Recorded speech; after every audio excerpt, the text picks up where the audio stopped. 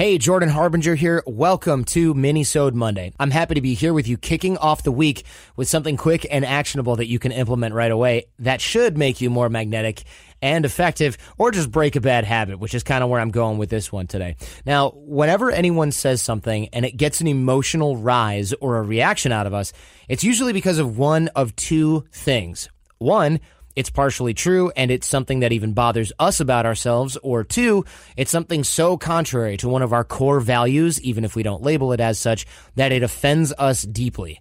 Now, let's focus on the first reason for now. The other day, someone I don't know well told me upon my arrival that it seemed like I was always late. I simply shrugged it off because I am very punctual. I hadn't been late the past few days of the workshop we were in, and I even forgot about it until I needed an example for this video. However, had she known me better and found something more specific to me, something with maybe a kernel of truth to it, it may have been the type of comment that I would sit on and let stew for quite a while because, look, I'm not even immune to all this stuff, so don't worry about it if you aren't. Now, the reason we often get upset with significant others, family, close friends, it's because they know exactly where our buttons are, and therefore they can be pretty skilled at pushing them.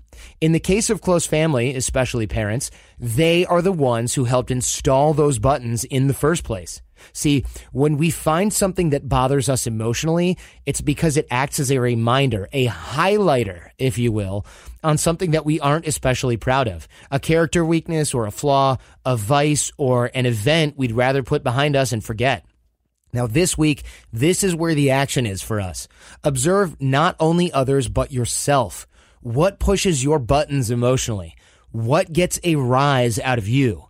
If we can find those buttons, we can find some truth in there. If it's a truth that bothers us on an emotional level, it may be the smoke we need to see the fire, and it's a great place to start correcting your course, changing your old habits, and replacing them with new ones. Send me an email or tweet at me at The Art of Charm. Let me know what your buttons are and how you discover them. And of course, I promise I won't use it against you. If you're really interested in habit change, head on over to theartofcharm.com/challenge or text CHARMED, CHARMED, to 33444 and join us there. We've got some drills and exercises to help you break bad habits like this one and replace them with better, more productive habits that will serve you so much better.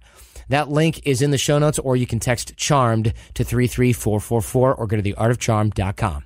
Until next time, stay charming and have a great week.